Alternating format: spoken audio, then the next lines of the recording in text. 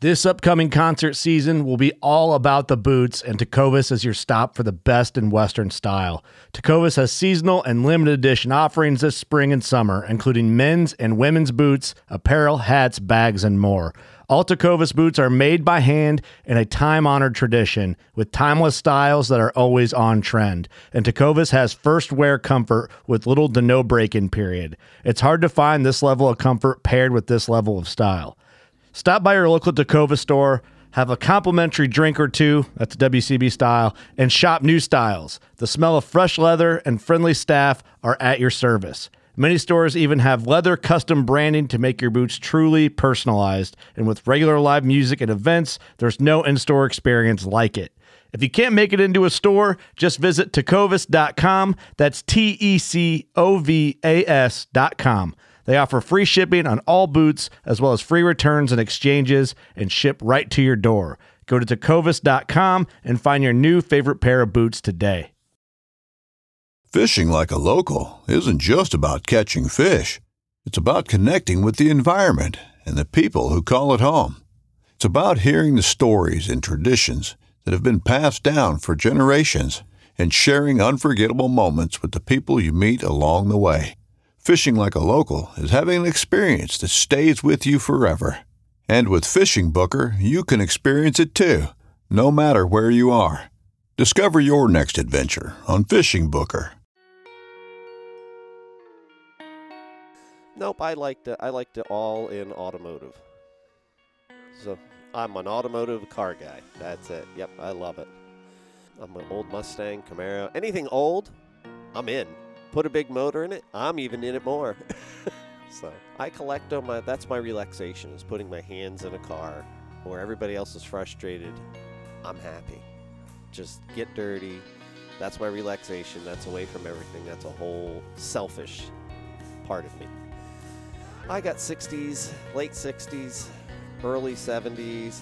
I go back as far as I own a 53 Pontiac Chieftain. And then I like my German newer cars. I'm a Mercedes man at heart. All the newer ones are nice. I like the technology in these cars. I like, of course, batteries.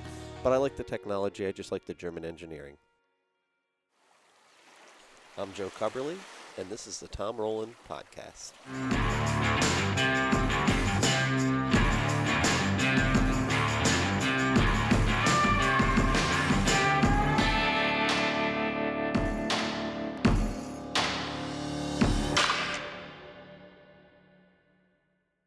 Hey, everybody. Welcome to the podcast today. We've got a pretty interesting one about batteries. You know, I have been on a mission to find a way that I can have a trolling motor system that'll never run out of juice. And this year has been a real game changer because PowerPole came out with this new charger that charges on the go, and I've gone to new Lithium Pro batteries. So between the two, the idea is that I will never run out of battery juice. So I had a person come and see me. I've never met a person who knows as much about batteries as Joe Cubberly. He was in the Navy. He's done everything that you can possibly do with batteries and working his way up through all the different types of batteries.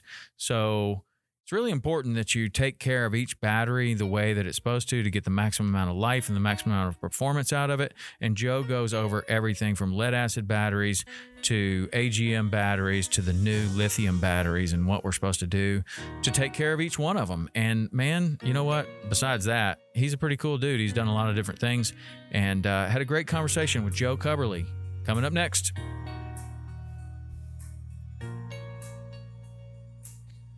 All right, Joe, how you doing, man? Hey, good morning, Tom. I'm great. Got coffee, sunshine, Florida. I'm well. All right.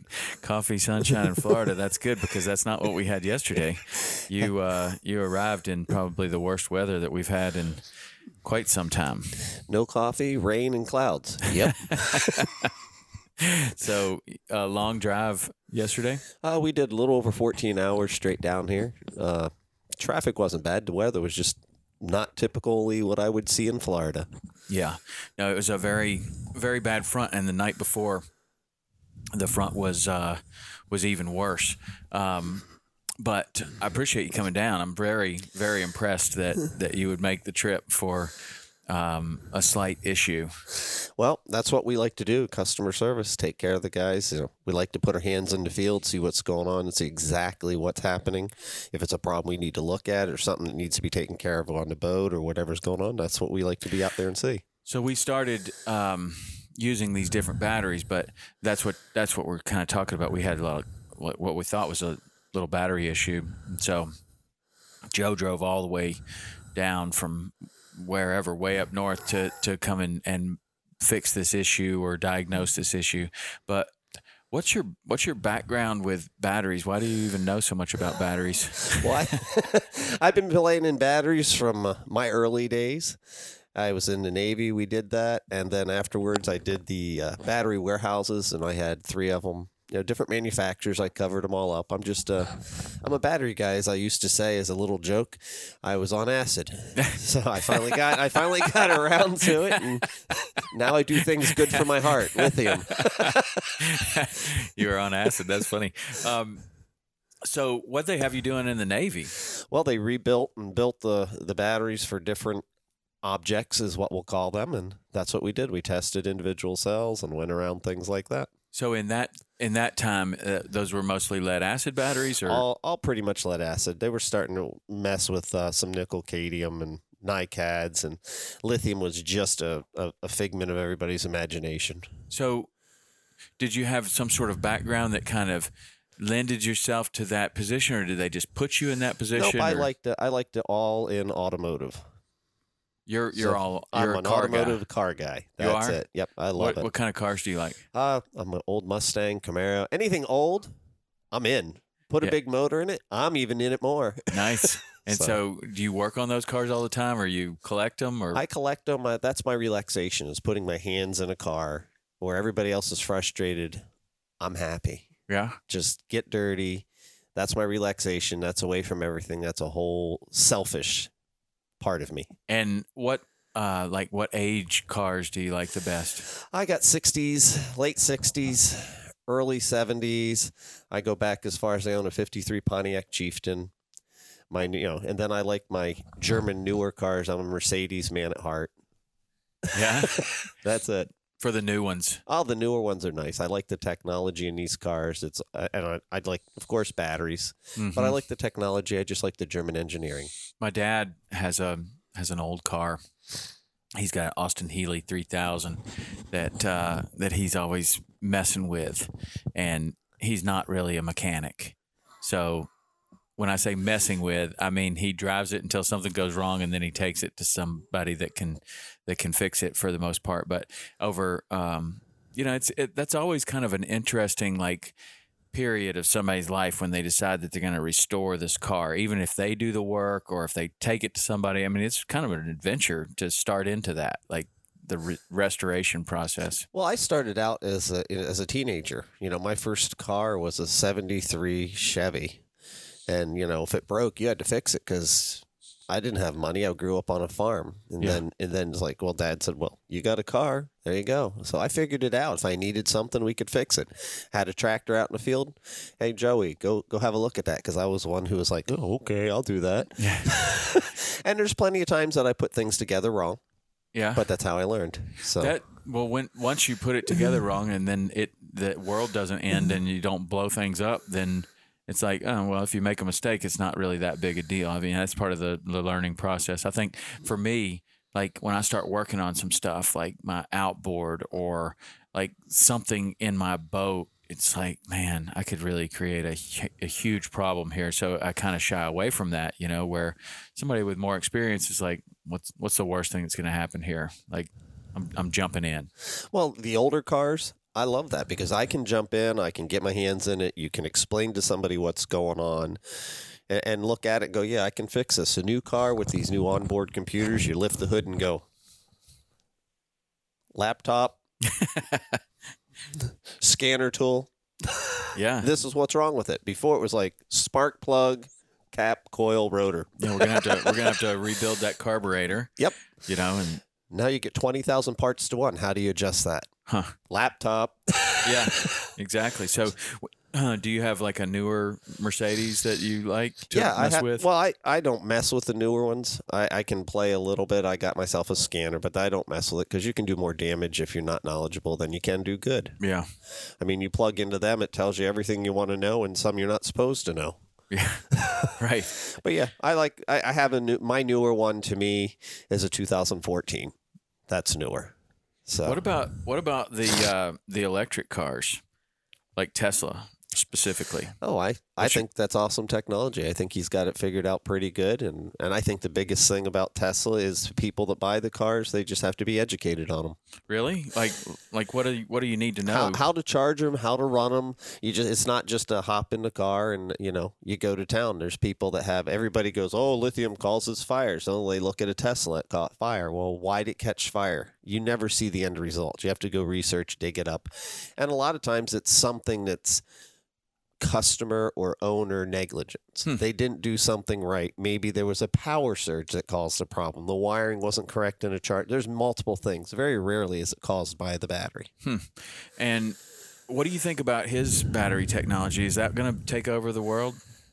I don't think it'll take over the world, but he's got good technology, good management. He's got good system going on with Tesla. So even if it is good enough, like if that's the technology, and I know that I read his book, and like some of his biggest investors are the other automotive companies, which I find very interesting. And I figure that if that's the case, then he's got this figured out to the point where he's so far ahead of the other companies that they're like, it's better just to partner. It's better just to support this than try to fight against it. Oh, I agree. He is so far ahead, but every time you get ahead, somebody's going to catch up, and that's going to be it. But yeah, he is way ahead. He's got it out there. He's worked on that. What's that? The truck, the Tesla truck. Mm-hmm.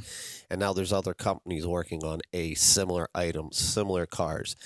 Chevy's worked with it. They got that Volt, and that's a good piece of technology there too. We actually have one of them at the shop. I mean, that's very good technology, well built, designed. It's a nice piece. So everybody's going to have their little twist on what works. Yeah. What about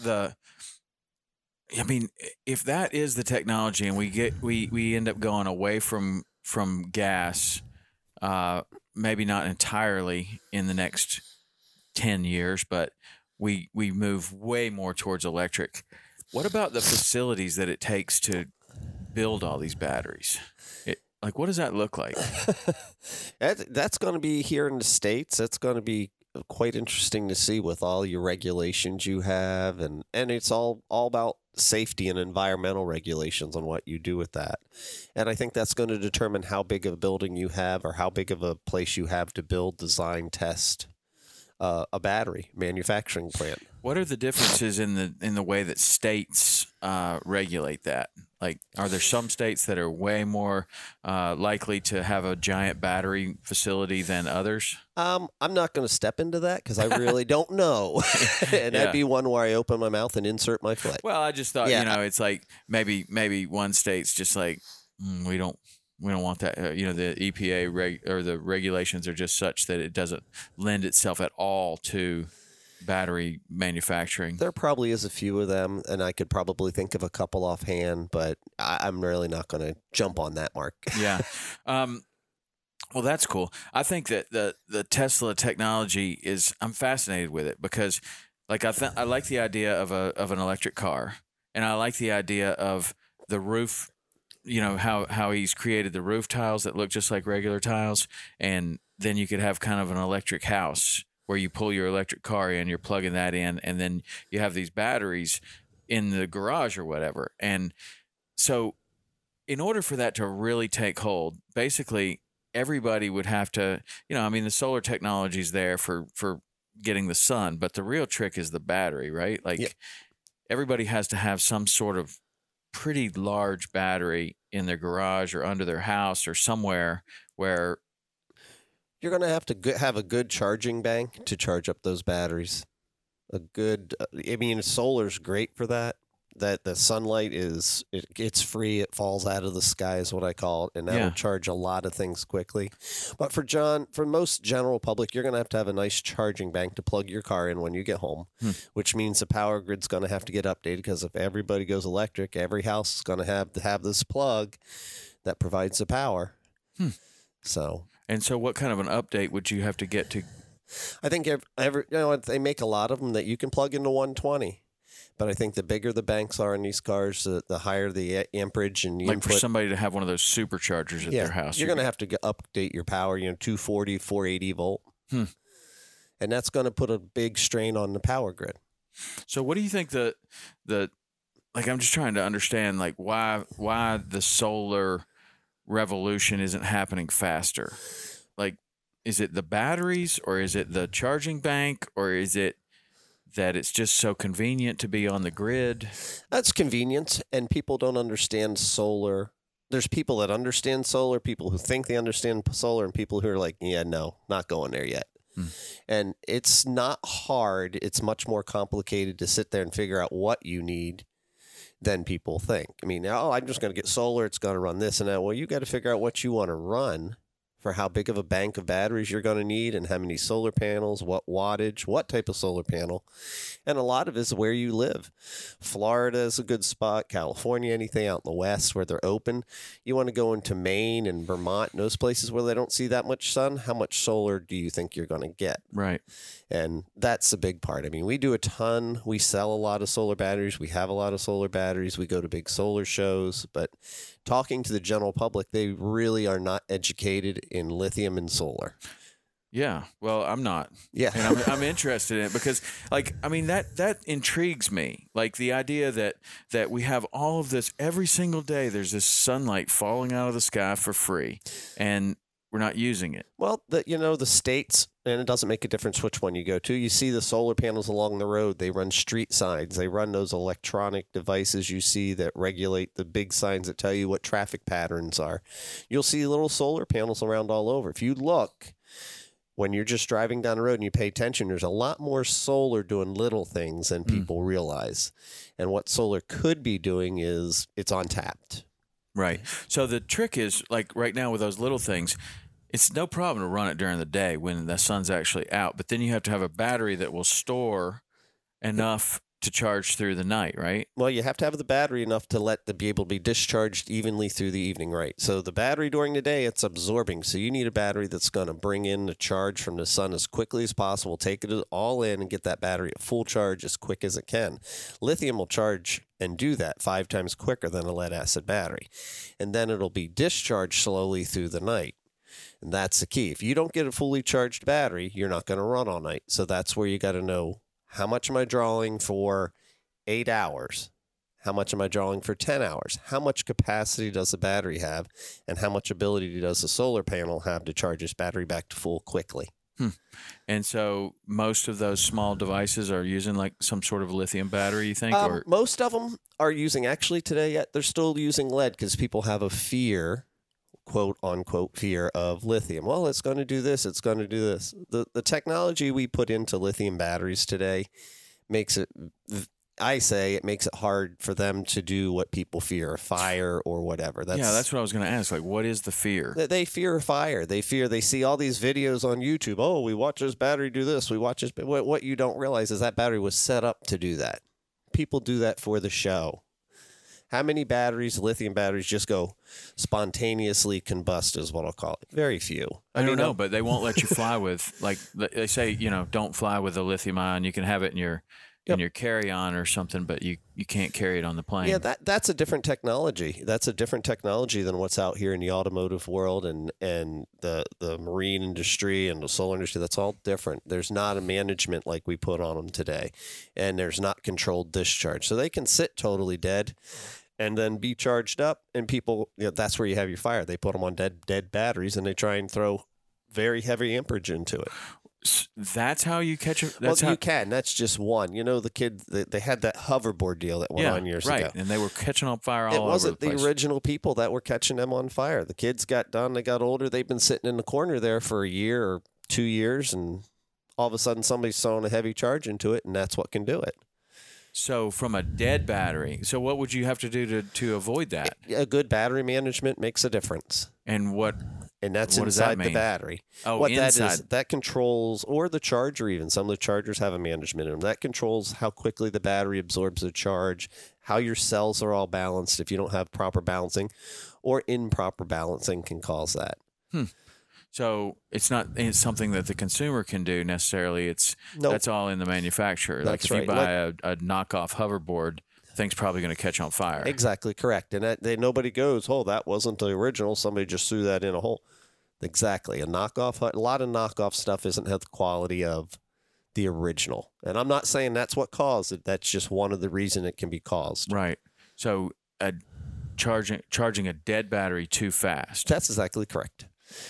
And those like a hoverboard battery, that was a lithium type battery. That was a right? lithium type battery, and I'm not real sure what lithium technology was in it, but nobody cared. It said lithium, and that's all you heard. Well, another lithium battery. Another lithium battery. Well, well, we don't care. We just know it's lithium. And then the same thing was happening with those. I think it was like the Galaxy phone or one of the Android phones was catching on fire. Everybody was having that problem, and that can be manufacturing defects. That could be many things that cause that, and we don't really know what caused that problem. They just know there was an issue. Something caught fire when it was either charging, it didn't stop, or who knows what the reason was. Mm-hmm. But when it happens one time or two times, people take note to it because, again, it says lithium. And then they're like, yep, can't have that in your phone or in your charger or in your laptop or when you're flying or when you're doing this or when you're doing that. They have to look out for the general public in that case. So we've moved over to batteries have been a major part of our fishing for a long time, ever since we started really using the bay boats down here, probably 15 or 16 years ago. Everything changed. All of a sudden, we were able to, the power pole came out. That was huge because there have been bay boat style boats for a long time, but there was no way to maneuver them. Like people didn't put a trolling motor on them. Or if they did put a trolling motor on them, there was still no way to stop them.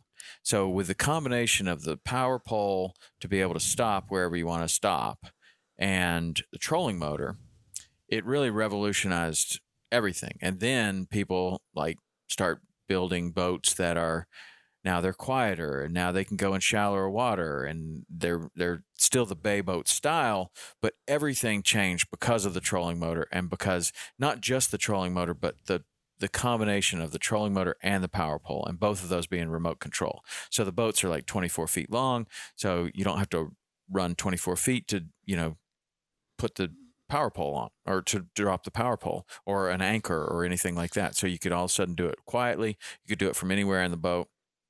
And it really changed everything. It changed everything because we're doing the same kind of fishing that we used to do out of a skiff where we'd push with a push pole and no trolling motor at all. And now we can do that out of the bay boat.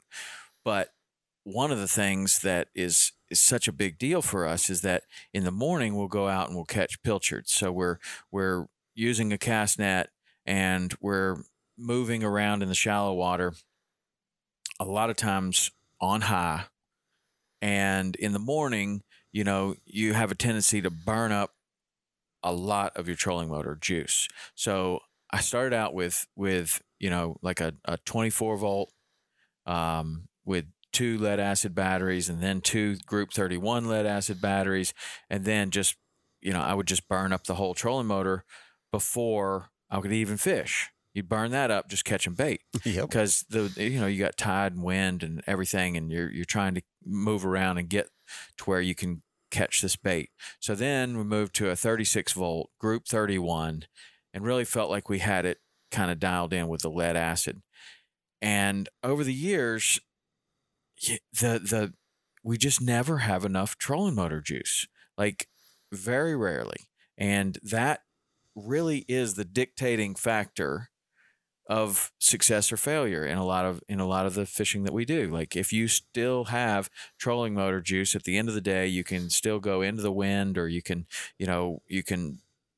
fish a few more flats, or you can fish a lot longer. So man, we've tried all these different things, and now we're on the lithium batteries.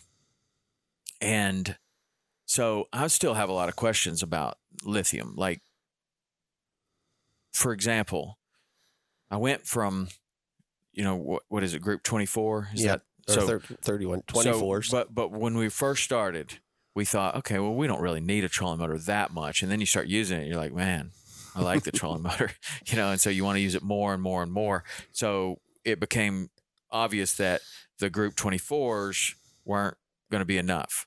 So the recommendation was, well, if you got two 31s in there, that's going to be enough. So you get a bigger battery. So two 31s should be like how much better than two 24s in your opinion? Well, there's so many different sizes, so you can just say it's going to give you 15% more. Just use a number. It's 15%. Okay. I mean, there's so many different batteries. The one guy will argue, oh, well, it's 30%, it's 50%.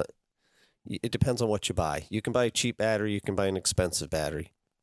Just say an average of 15% better. Okay. So, and then if you got two of them, would that be 30% better? No, that's as Okay. for the set. All right. So, and then it became obvious that those weren't, that wasn't enough. So now we go to three. So then it's three Group 31s. And, by the end of the day, it would be low, but we could get through. But look, there's no possible way I'm fishing tomorrow if I don't get this thing on charge tonight and then charge it all night. And, even when we were fishing the redfish tournaments, we were trying to figure out a way that, sometimes we would fish and till late in the day, and then we would have to trailer across the country or a long way across the state or whatever. And we were trying to figure out a way that we could charge while we were driving. Can we put a generator in the pickup bed and be charging, or because you just had no juice for the next day. So if you show up wherever you're going in the next day and you have no juice, you can't fish. There's no money then. Right. And so we were trying all these different things. So I have been on this like pursuit of trying to figure out how can we never have a problem with this again. And so that led me to the lithium batteries, right? Because I've tried the AGM, and that's what absorbed glass mat. Absorbed glass mat technology, right? Okay, so how is that different than lead acid? Let's just start there. Well, your absorbed glass mat, obviously people go there because it's not a mess. And then they don't realize there's 3 or 4 different styles of that. Well, you have a 31 wet cell. By wet cell, I mean you got to take the lids off, add acid, put the lid back on. It's a mess. It charges, it leaks, it vents. I don't know anybody that wants one of those. Yeah. And even if it's cheaper. Yeah. That sounds terrible. That's the only reason that people want them, because it's a cheaper technology, and not everybody can afford that. So I appreciate that. And then you go to your AGMs, and the AGM came out, and everybody's like, oh, man, that's so awesome. I don't have to do this. Well, the battery still has to be vented. It just takes some maintenance. Now it also is a little harder to charge. So wait a minute. Vented. What do you mean the battery has to be vented? They have to vent gases out of it. Anything that needs charge like that has an absorbed glass mat. But that's something that the manufacturer's doing in the casing, in right? the casing. The customer doesn't have to do anything. You don't touch a glass mat. Okay. At all. But one of the things that was interesting about the glass mat batteries was, like in a small boat application, you could mount them on their side, or you could mount them in a upside down or in a strange configuration where that may be the only way that you're getting these batteries in a very small compartment. So that was one of the reasons why we would move over to that. So that was a big sell, because people were like, oh, I can save room. I can put this up in the corner and not worry about checking it. Yeah, exactly. And everyone's like, well, that'll do so much better. Well, that battery did do better, but it had a longer lifetime, not necessarily a longer run time. And it also took longer to charge because there was much more resistance. And I say longer to charge, instead of a lead battery taking 4 hours that you're used to, or 10 hours you're used to, the AGM may take 12 hours. And people are like, why? Well, because the charger has to work a little harder to get all the voltage into that battery, because it holds it longer, so it takes longer to charge the battery. And so my theory, and I don't know if this is correct, but it just seemed like this to me, like lead acid batteries. It seemed like when I had 3 Group 31s, I was able to get better performance out of those batteries. Like, in other words, when I turned that trolling motor on, it was hot and seemed like it had more horsepower, right? And then go to the AGM batteries, and I never felt like I was ever getting the same performance. Well, a lot of that can be voltage related, and some of that can be what was the size of your AGM versus your, I mean, I'm getting the biggest battery. ones. In this, I explain the situation. So everything is the biggest, best I can possibly get. Okay. But I always felt like, man, why am I spending so much money on these other batteries when the lead acid seems like it's better? I may have to replace it sooner, but as a fishing guide, it's like you need just performance. Like, it doesn't matter how soon you have to replace it. Like a race car, you want to step on the gas and go fast now. Right.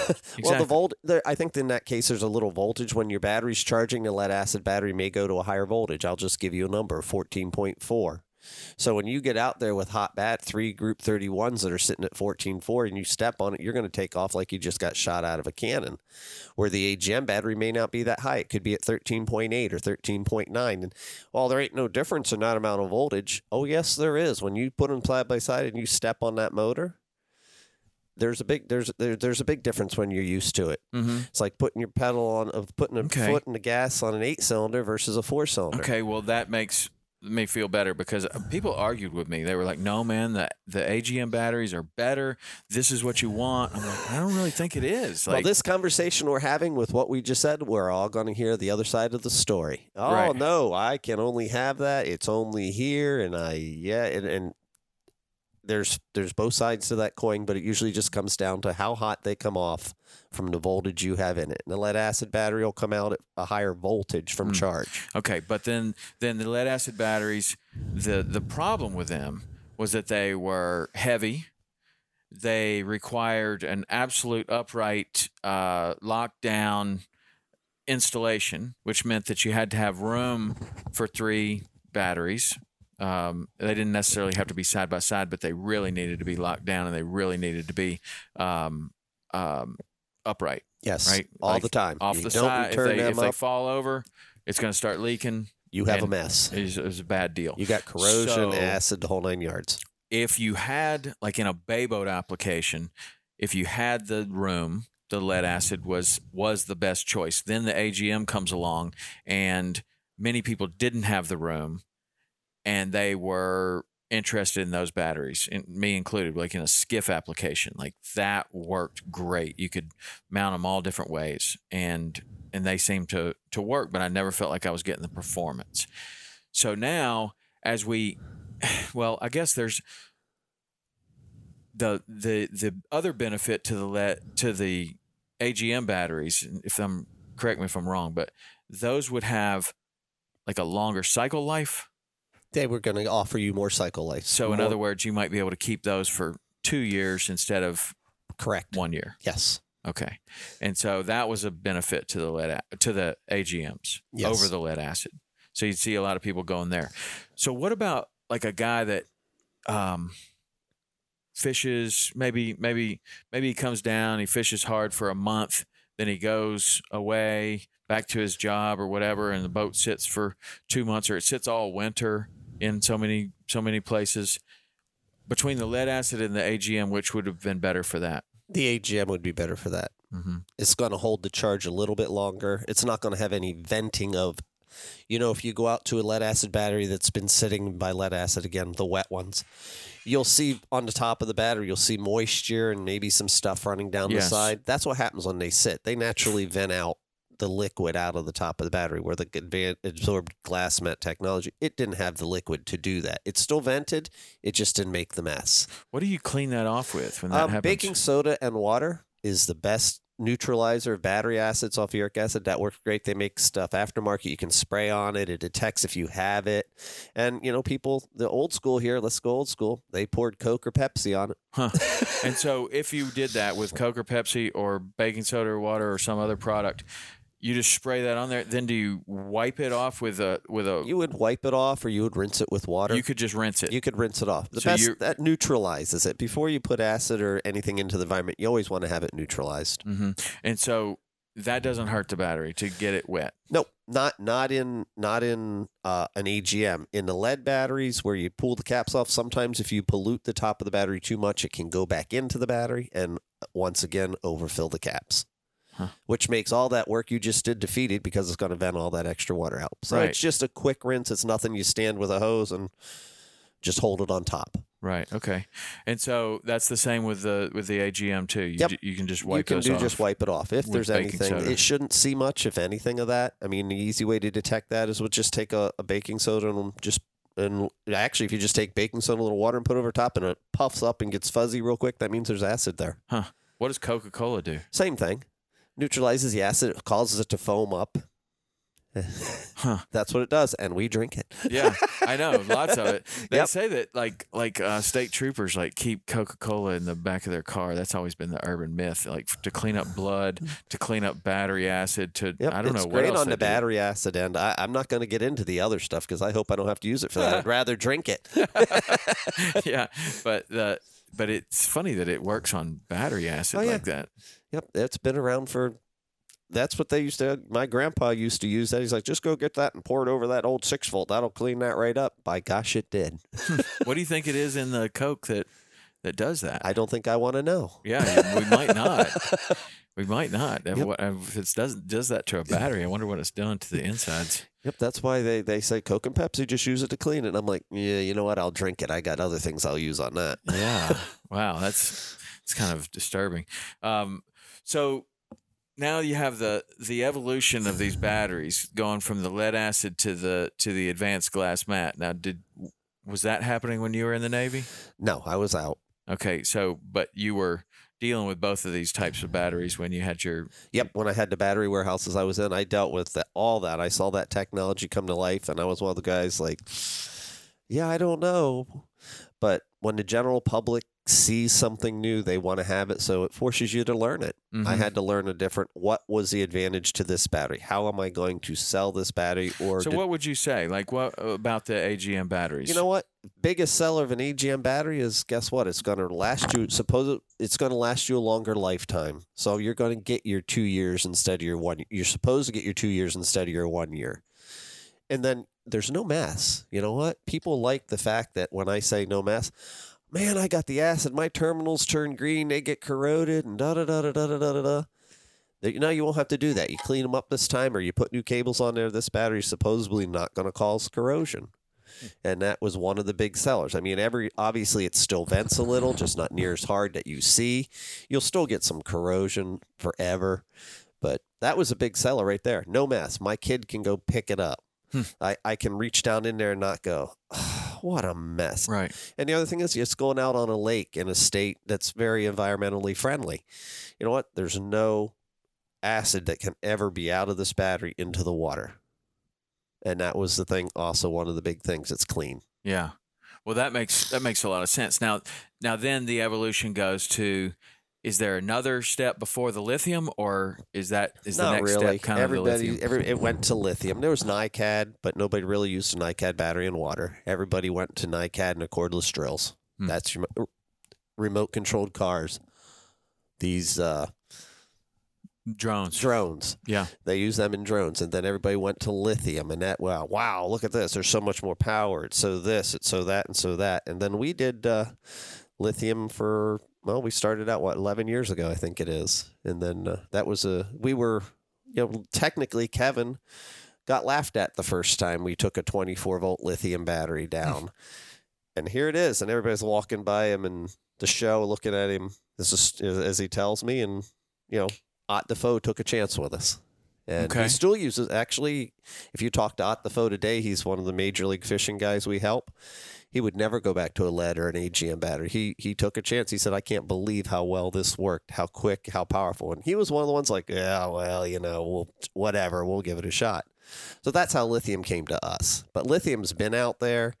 It's like everything. Everything works in a cycle. It's not. So what was the idea, like, to create a lithium battery 11 years ago? Like, you're going to solve what problem? I'm going to make your boat work better, lighter.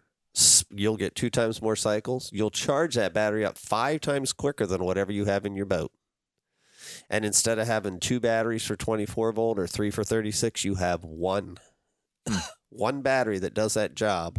And that's what we really push. The one battery you need, there it is. And then the weight, right? Oh, yeah. You're going from, you picked up a lead battery. They weigh 70 pounds, Right. 75 pounds, cheap So you battery. got 3 of those. Yep. My one 36 volt battery, 38 pounds.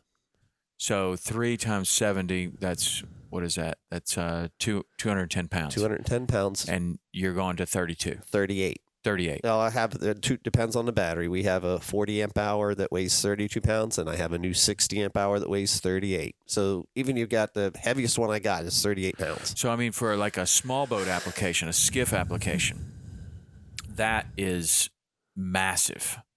I mean, you're trying to get every ounce of weight you can out of those boats, and they're very sensitive to weight. And Yep. if you got 210 pounds in the bow versus 30 pounds in the bow or 40 pounds in the bow, that's incredibly huge. I mean, you can see massive performance differences when you get low on fuel. Oh, Right. yeah. The performance difference there.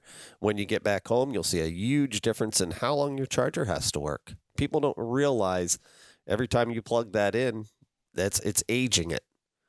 So if I plug in and it takes me 16 hours to charge up 3 batteries and it takes me 4 hours, maybe 5 to charge up one, which way would you want to go? Well, I don't know, because you say it's aging it. Is that considered Well, a cycle? No, the charging, your charger on your boat, you plug Right. it in No, along. I Yeah. get- They don't, it just uses up your electronics. So when it is actually charging, that's doing damage to the battery. Well, kind no. of. What it's doing is when it's charging, you're using your charger age. You only have X amount of charges in that charger, for Mhm. example. So the less charging you have to do, the longer your charger is going to last. Okay. Now, when it's charging the battery, yeah, you're using up your battery. You're recharging it, and that's what they consider a cycle. From full charge to discharge is a cycle. Mhm. And that we consider it down to 20% discharge to one cycle. Most people don't ever get there. Right. Lead acid is about 50% discharge because that's all you're entitled to. So that's a cycle. And I don't think today they even tell you how many cycles you can get out of a lead acid or AGM battery. Where a lithium battery, especially ours, you can get, they play in numbers with it. It's 3,000 to 5,000 cycles. So, But you're uncomfortable with the what actually a cycle is. well, our competitors, and I'm not pointing fingers, but the competitors, they can play cycle games. Well, my battery gets 10,000 cycles or more. At what percent of discharge? Well, you discharged at 7% or 5% and you bought it back up. That's a cycle. No, that's really not what we consider a cycle. When we test our product, we cycle it down to an 80% discharge state. We want the consumer, the customer, we want to know that our product is the best out there and that we've tested it. We know what it's going to do. That's why we provide a 10-year warranty on our Lithium Pros batteries, because we know we have them out there over 10 years old. So why shouldn't we? So 10 years over any number of, because who could ever count the cycles, or you would have to have some software in the battery or A something. cycle counter really isn't available for the software in the battery. And I've said that now and everybody's heard me. So somebody's going to tell me, yes, there is one. Well, we don't have it, so it's not in there. And we're not going to take it apart and go, oh, you used it 2,998 cycles. Sorry. Yeah. So we're comfortable with our product in our heart, in our core, in our testing. So we're going to go out there with it. We're going to put it in the market. We have it out there. We know it lasts. Well, so now what we're doing in this pursuit, this seemingly endless pursuit of trying to get endless trolling motor battery, has led me to putting your batteries in the boat. But I don't just have one 36 up front. I have 2. And they are in parallel, right? Correct. So that means that instead of like the old way that we would do it, where there would be 3 36 and the positive would go, there would be a jumper from positive to negative and positive to negative, and then you would have the trolling motor or whatever on one positive on the battery number 1 and one negative on battery number 3, or Yep. That's Right. exactly that. You had it in series. You had 3 12s hooked together for 36 volt. okay. And so that would be 36 volts because there's 3 12s. Now, what I have in my boat now is your 36 volt lithium. Correct. in parallel. Yep. Which is not the same as the way I just described. Right. So then to another 36 volt. So in theory, how should that compare to what I described before, the 312s? The 312, each one of our lithium batteries, like you have, would be the 40 amp hours, going to be comparative to like 1 3/4 of lead acid batteries. So you have you have like 3.5 lead acid batteries in 2 batteries. You have a total weight of 62 pounds. Those 2 batteries are going to outrun your 3, and they're going to charge quicker. That's where your comparison is. It's all about what can I do to help Tom and get his boat better. Well, we're going to make it lighter. We're going to make it more efficient. We're going to make it charge quicker, and it's going to run longer. Right. That's the weight alone is big, but getting more batteries in a small space where weight is a concern is a reason enough for me and for a lot of people. For a lot of people, that's a big difference where you can put it. You know what? If I can put 2 batteries in, and you use it hard, and you're out on the bay, and you're in that, so you need that. The 2 batteries is what you need in lithium. A guy could get away with 1, but he wouldn't be able to do what you do. Right. And then he's going to have more space than even you have, and that space offers him more whatever he needs to put in that boat to make him do his job. Okay. So to go a step further, which I'm really, really excited about the batteries, because I think that is going to be a big change. But I still think with 2 batteries, I'm going to be able to kill it. Like if we have a hard morning catching bait, and then we're going to go and we're going to, like a lot of times we may explore. And so you're basically on high, going down these mangrove shorelines looking, and you may not even be making a cast, but you're looking for a drop off, or you're looking for something. And some of these shorelines you've never been to before. And so there's going to be a lot of dead area where, the fish are only going to be in about 5% of the whole area. So you might go for 15 minutes and nothing, and then here's what you're looking for, but it's on high the whole time. And so if you've burned up a bunch of trolling motor battery catching the bait, and then you're burning down these shorelines, I think I could still kill it. But we also have one of the first power pole chargers, which I'm super excited about that, but I don't understand exactly how the thing works. I understand the concept, but explain to me how it's supposed to work. Well, it's supposed to charge, and I'm not a power pole guy. I love their stuff. I have lots of friends that have it. I know the people at Power Pole. What it does is it transfers voltage from 12 volt to 36 volt. It charges when your boat's running. If you have a lithium battery in there for your starting, our M3180S, and you have our 36 volts in the back for your trolling like Tom does,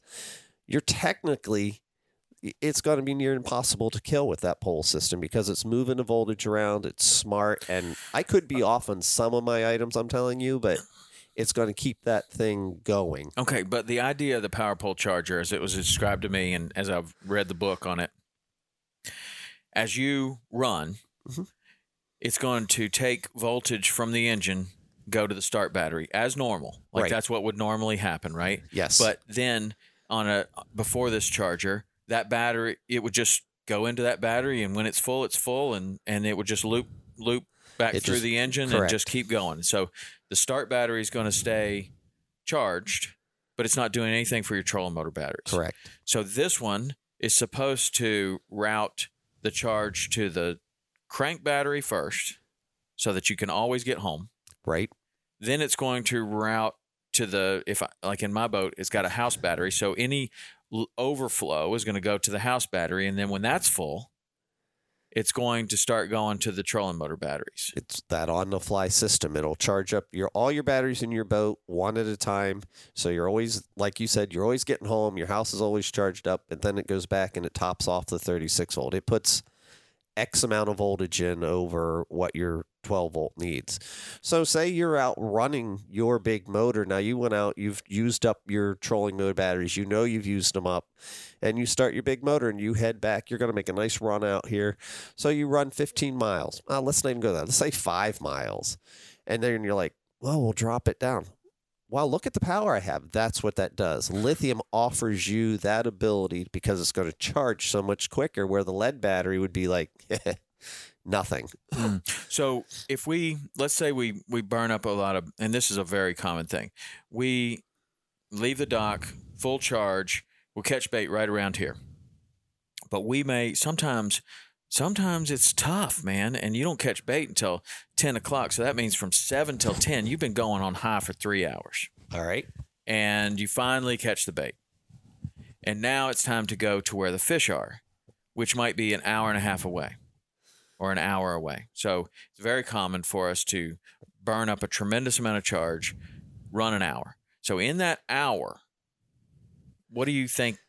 You've probably recharged those lithium batteries, because we're going to say your 12-volt battery's not down that far at all, because it's not been really hardly used. So it took a few minutes to charge up. You're probably going to charge up a lithium battery. You're going to get in an hour and a half and real good charging. You're going to probably put 20% back in that battery. Wow. And exaggerate on one and not be too much on one and not enough on another. So, but you're going to put that in there, and you have experience with that. You know that what I'm saying is almost right, because you've run them pretty far down, and then went out there and went, wow, my lead batteries would have been dead by now, and I'm still fishing. Yeah. And the people don't realize that until they experience that. And that's what you can't ever do. You can't ever tell somebody this is what's going to happen, but you really need to experience. You need to talk to the guy this has happened to, where I was only been out here for 4 or 5 hours, and typically I'm dead. Well, you realize you've been out here for 9 hours? No way. Right. Yeah, that's the difference. Yeah, and I mean, like, we use a trolling motor in a different way than most people, and I would say that we're on the very far extreme. The boats are bigger. Yep. There's more wind. There's more current. We're doing a couple of different things. We're not just fishing. We're catching this bait, and then we're fishing, or we're using the anchor mode in current. And so the thing is just running and running and running right by a bridge.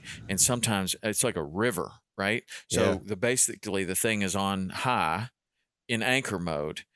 Some people are going to do that. But for the most part, I think that like the problem that like the general consumer is going to face is like, okay, my boat's going to sit all week, and I'm going to go fishing this weekend, and I want it to perform perfectly. Or it's going to sit for 3 weeks and at my beach house. And when I get there, I want this thing to run perfectly. And you get the family down there, everybody's ready to go, whether you're fishing or you're going water skiing or whatever. And you get down there and it's like, battery's dead. That sucks. And now the kids are like, now what are we going to do? There's nothing to do. And so I think that is a more common thing than this extreme trolling motor usage that we're having. But like this should help with that too. Well, that's going to make a difference. This is where lithium is very helpful in its performance. It holds its charge much, much, much, much, much longer than lead acid. And when you got your lead battery in a gentleman's boat or whoever they'd let it sit for 2 weeks, lithium doesn't need to be float charged. It'll have its charge when you come back in 6 months. That has always scared me. Like, if you're going to leave a boat at your beach house and you've got some rinky-dink charger with alligator clips or whatever, and you leave that thing plugged in for weeks or months. Yep. I mean, I've always thought that seems like a good way to start a fire. That is a good way because you have heat. The charger builds up. You get a power strike, for example. Where's it go? It's going out that outlet, hit that charger, and your charger sits on your boat. Everything on there, you lose it. Where the lithium, you just get back home. You just leave it sit there. You're good to go. You come back, it'll be fully charged. Or a lot of people, what they do is they come back, pull it in the shed. They come back to the beach house in 6 months, plug it in the night before. The next day, they're ready to go. So if you fully charge your batteries before you leave, they'll be fully charged when you come back in 6 months. As long as something's not drawing. You want to make sure all your kill switches are off. And don't put it on a float charge. Do not float charge the lithium. It doesn't like that high voltage. It doesn't need to be kept that way. It holds its voltage for you. People are like, well, I used to this. And that's the difference. Lead acid is dropping voltage 30%. Sitting there. Just sitting there. where the lead or the lithium battery is just going to stay at that voltage. If you took your lithium battery, you put your voltmeter on it, you come back in 6 months, you put your voltmeter on it, you go, didn't do a thing. It's going to do so minimal that your voltmeter is probably not going to change if your switches are off and there's no draw on it.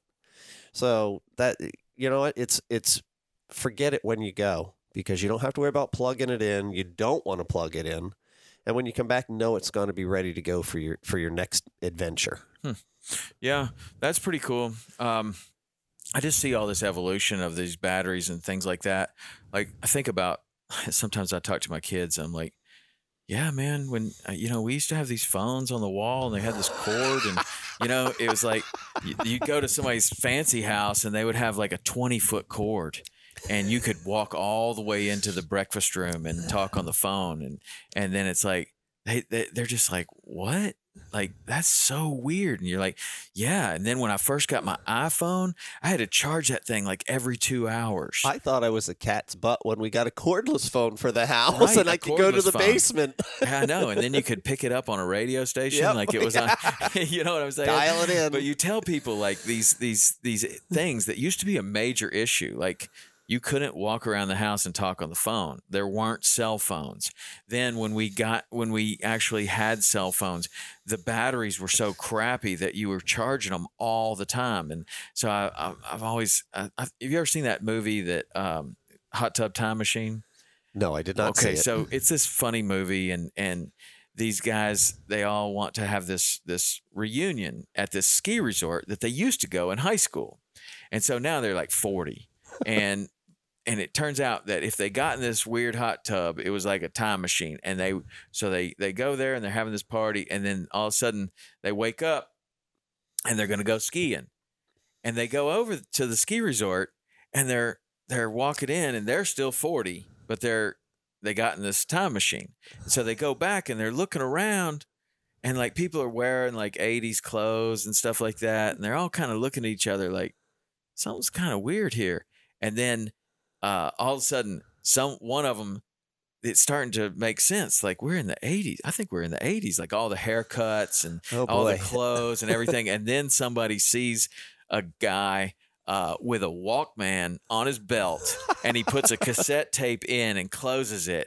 And he was like, oh man, we're in the 80s. Do you see that? But there were all these telltale signs of like things that you used to do in the 80s and that just marked it. And when I think about like all the things we're talking about, like the fact that we're worried about trolling motor juice, and the fact that batteries used to weigh 210 pounds, and the fact that you had to charge these things when you left for a month, like, it seems like we're working our way to where it's just like, oh, you want to use the trolling motor all day?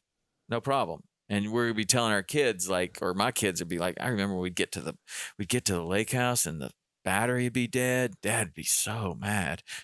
Yeah. So would Mom, because the kids were still here. Yeah.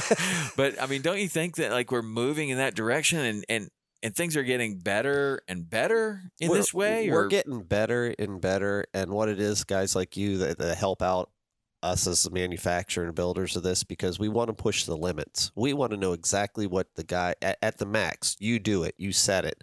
You're an extreme. You're who we want, because we want our product to go to the extreme. So when we say, this will work for you, sir or ma'am, and I have experience back here with this gentleman or this company or this guy, it's going to be there. I want you to go all day. I want to tell somebody that, look, my stuff works. Lithium Pros is the one you need. Here you go. Here's the experience. Here's the data for it. I mean, that's pretty cool, but it's certainly moving in that direction, because we're getting more life. Now, one of the differences that I've noticed already is that with the lead acid or the AGM, like, you would feel like battery's super strong or the trolling motor's super strong, and then it'd be like, man, I'm on high, and I'm at what should be about 30%.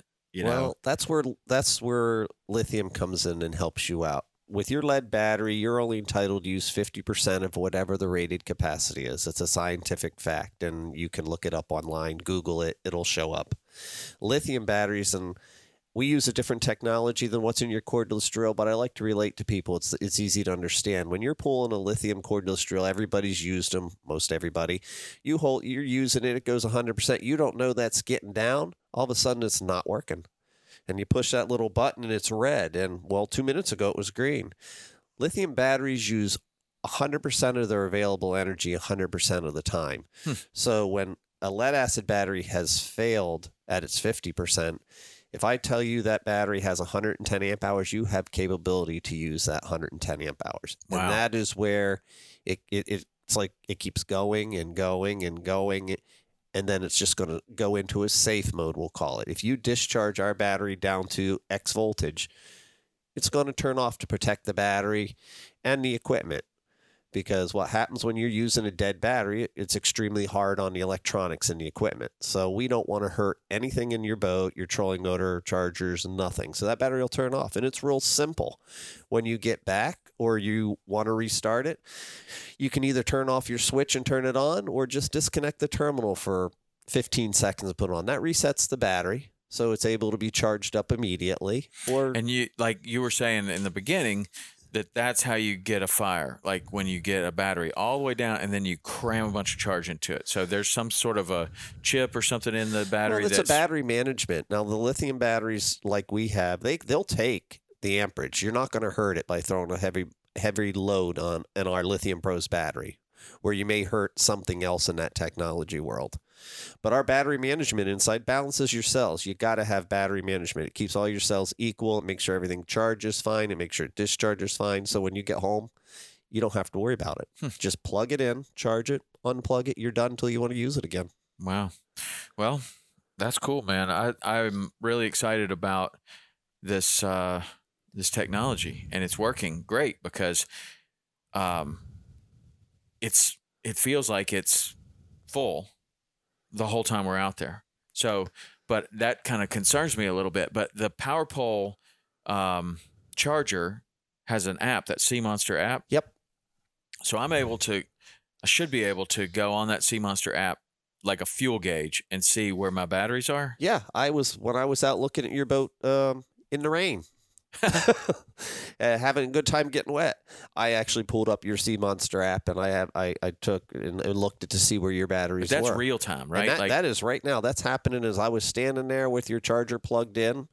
I could see exactly percentages and voltages right there. That's huge technology and use technology in education and use technology for the end user, the consumer, because that's something they need to pay attention to and look at. You can always go and say, what's the problem? Well, wow, look, this is 98% and this one's 98. Well, I got no problems. I'm good to go. Pull the plug on that thing. Right. Well, that's a big deal because you being able to, look at the batteries as you would a fuel gauge is huge for us.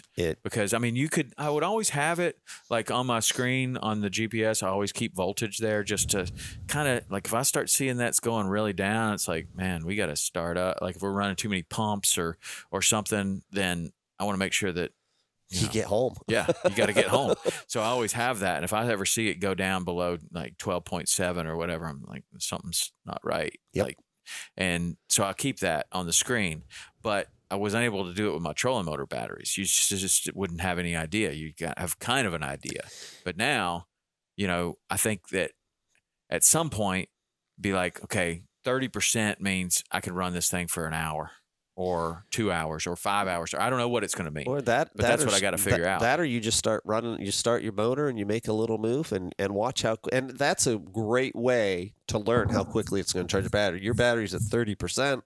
Okay, well, let's go move. Let's start the boat up and let's go make a little run and just watch how quickly them lithium batteries will go from 30%, 35, 40. Wow, look at that. And then you shut it off and it sits there at 42.2%. That's fast. Yeah. But you don't realize that, well, hey, you know what? I got an extra 4 hours now. Maybe I can catch that big fish it takes or go out here and do this a little longer. Where the other guys, well, I got to head back because my lead batteries are down. You know what? I caught the big fish, maybe won a tournament because I had 2 extra hours on the water or 2 extra minutes. Well, there's no question that's how it works. I mean, and that's what we're all looking for is like, most days you don't use it. Honestly. Yeah. I don't kill the battery every single day. Most guys don't. You get some extremes, but most guys it's don't. the days that you do. Either the fishing is fantastic and you want to take advantage of that, or it's really, really tough. It's the middle days where it's, it's pretty good. Those are the days that you're not killing it. It's the days that are one for the books, where you want to do it one more time, or it's 5 o'clock and your guy hadn't caught anything, and you are like, I got to go on high into the wind, and we're gonna see if we can make it happen. My arm won't fall off with one more throw. Right. I know. Well, that's cool, man. Well, I appreciate you telling me all about the batteries, because it really makes sense, and it makes a lot of sense of why you would pay more for a lithium, because like you're getting 10 years out of this battery. Well, that's a big plus right there. People will go, well, that's awful expensive. Okay, yeah, it is. But how much do you spend every 2 years on good batteries? 3 of them every 2 years. 2 years is your average life on a good battery anymore. How much are you spending over a period of 10 years? So what would that be? Like a regular AGM battery so is if you what? Went, you How much spend does that cost? You're going to spend $200 to $300 on a top of line AGM battery times 3. Yeah. Times every 2.5 years. So at the end so of it's $1,000 every 2 years. Yeah. And this battery, is going to pay for itself. And you get 10 years, it's warranted for that long. So after, 6 years, it's already paid for itself plus some, because you don't have any mess to clean up, no cables to change, and you only got less weight. So it saved you fuel, power consumption, and gave you more energy. Wow. Yeah. There you go. There's your sales pitch right there. Whoops, I didn't want it to go to sales pitch. We're not trying to do a sales pitch, but that is, I mean, when you think about it, like that is the justification for going. I mean, I think so many people would go simply for the weight. Well, people don't think about it either. When you're towing down the road, if you have 280 pounds of batteries in your boat and now you have 32, how's that make you ride? What's it do to your fuel mileage? Yeah, I mean, on the road is one thing, but in the water, it can make a huge difference on the amount of fuel. But I mean, then I mean, honestly, it's one of the cheapest things there, because you've got this $130,000 boat and it's not running the way it's supposed to because there's too much weight in the bow. And you have to put a different prop on it with more lift so that you can actually get it to run like it's supposed to. But then when you do that, you cut down on your top end. And so if you really want, the high performance dude wants to get what he paid for. He's got a fancy boat and he wants to run it. Yep. And then, if you can get that weight out of the bow. That's why we plug it, and I'm going to plug it. That's why we advertise that one battery you need, because it truly is. You need one battery to do everything you need to do, start and troll. So you could get away with 2 batteries in your boat and be done. Because, man, I tried that one time of running a trolling motor off my start battery when I was first getting started, and I had no idea what it drew, and that was I had to learn how to pull start my outboard. That was never do that. Like, you thought fishing with your arm was bad. You're not saying that you could do that, right? Like like a crank battery and a trolling motor battery. No, you use your crank battery for start your boat. One for each. Yeah. So there's one battery you need for start, one battery you need for troll, and you're done with your boat. Right. So instead of 5 batteries or 6 batteries in your boat, you have 2. Yeah. Well, that's pretty good. It's cheaper and it's lighter. So if somebody was interested in the product that you make, where do they find that? You could go online. We have our website, which is lithiumpros.com, and all the information on there, basic information you need to know about it. You can look at our product line, everything that's in your boat, everything we have, because we do racing, RV, solar, industrial. We do batteries of all type. You need to just check out the site. And if you have any further questions, just call the office, call the phone number, and you'll talk to a human being every time you call there during business hours. And then, they can answer any questions you have. And then if you have any other problems, just tell them to ask for Joe. Okay. They call you. They just talk to you. And they can call and talk to me. That's cool. Well, I can... the biggest testament I could ever give is that I have never really seen anybody jump in a car and drive 14 hours to diagnose what turned out to be a loose connection. We didn't actually have a problem. It was a loose connection. But, yeah, man, you jumped in the car and drove 14 hours. That's incredible. And thanks. That's really amazing. You got us. You kept us on the water and made sure that it was done and done right. Well, that's the need to know what's going on. That's just it. That's all it is. We need to know, and we like to stand up for our product. I'm not going to jump in the car and run over here for something we can usually diagnose on the phone, but we have stuff with you that we need to know what's going on. If there's something there, we want to know. But Simple Terminals, that was a walk in the park, and I liked it. Yeah, well, you'll be thinking about how much you liked it on the way back in 14 hours. All right, Joe, man, thanks so much for telling us all that stuff about the batteries, and I hope it's helpful to so many people out there. I know it was for me. And if you like this podcast, give us a rating and review. 5 stars on iTunes goes a long way. And you can text this to your buddy who shows up at his lake house with a dead battery every time, and maybe you can help him out too. All right, till next week, we'll see you.